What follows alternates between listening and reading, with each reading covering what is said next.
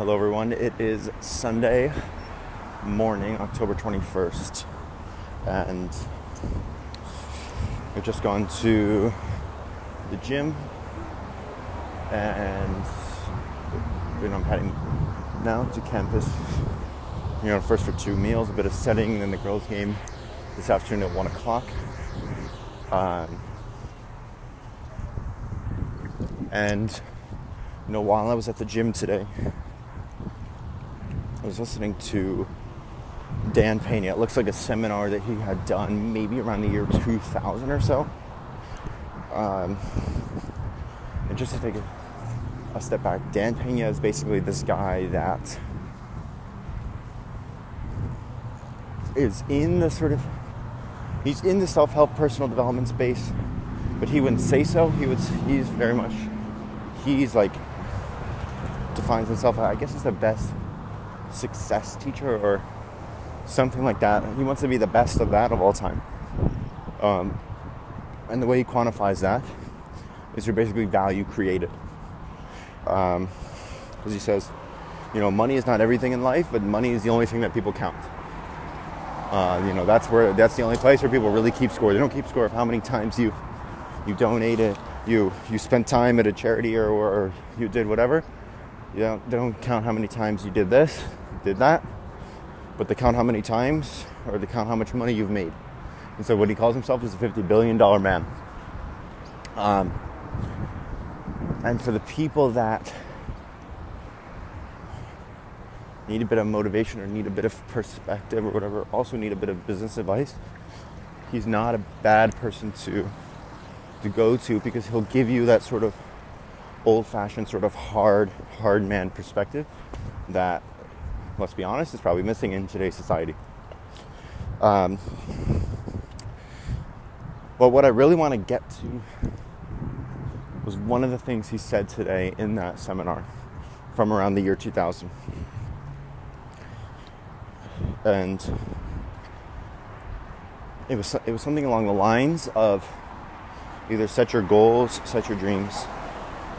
Set your dreams to something that will transcend and basically go beyond your lifetime. What does this mean? Basically, he says he has 2 regrets in life. First, I'm not sure what branch of the military he was in, but he was in the U.S. military. He was trained and everything, but never saw combat. This is the first of his 2 regrets, and it's such a large regret to the point where he tears up when he talks about it. And then basically he has this second a big regret in which, given what he knows he's capable of, he believes that basically he didn't set his goals big enough. And at age 20, before you've hit these sort of roadblocks in life, you start to take on the baggage, the relationships, the kids, etc., the bills, etc., etc. I think there's no better statement than to do exactly what he said. Develop goals, develop dreams that will, transcend your life, that will basically go beyond, and maybe at this point appear as if they're not attainable in the 60, 70, 80 years you have left. But the sort of reason why I mention it is because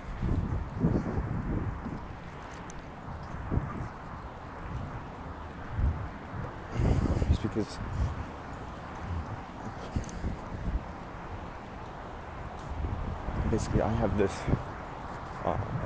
interest, desire, or whatever you want to say,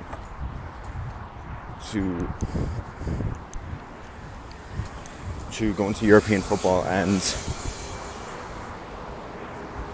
as a sort of a bigger point, when people start to think about how you get into life, how you go about your career, etc., etc., a lot of the people that I've talked to, whether or not they're qualified to speak on these types of things, will say, oh, things happen for a reason, serendipitous moments, etc., which is great, but there's a variety of different ways that you can make a play. Speaking to myself about how to get into European football, you can, just get a job, etc., try to move your way up in the team. You can try and use other people's money to invest and try and grow the asset value.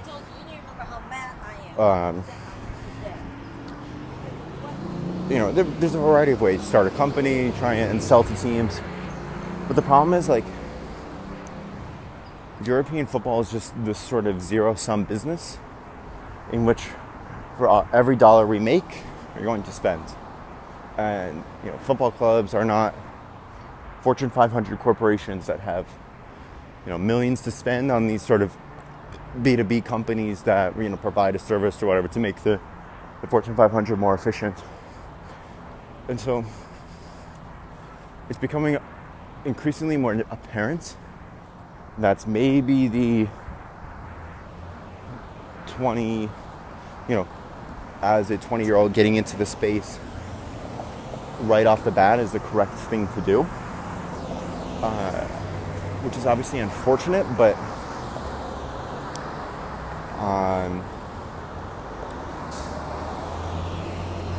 because people say follow your passion, etc., but I think that you have to go beyond this sort of, believing that serendipitous moments will carry you as long as you're looking for.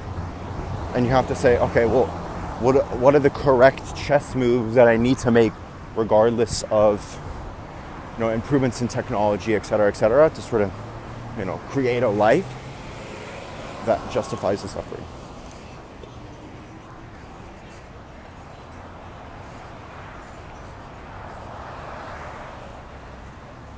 So with that in mind, going back to Dampagne's thought, have dreams that transcend your life.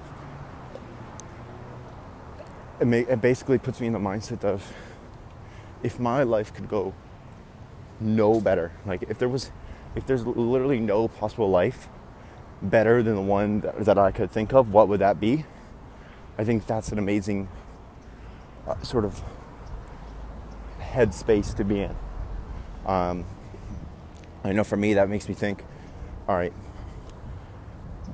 what's the crossroads of what I'm interested in and where there are massive needs in society?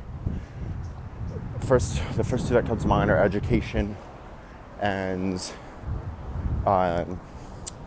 sort of food and health and stuff like that. The country is so unhealthy. How do we improve that? I think those are the two sort of startup-y things that I would go into. And then obviously sort of any, people with hundreds of millions, any billionaires, obviously in real estate. So, bringing in many revenue streams or multiple revenue streams via real estates. And then I think the sort of the real answer to a dream that would transcend my life would be to own, rather than this idea of, oh, let's buy a 4th division team and flip it gets to the 2nd division, make whatever margin there is there, and instead to actually, own a club like a Man United or something like that. I think that would be the top 1% life of potential variations in my life, and so I think that is how I would justify the suffering.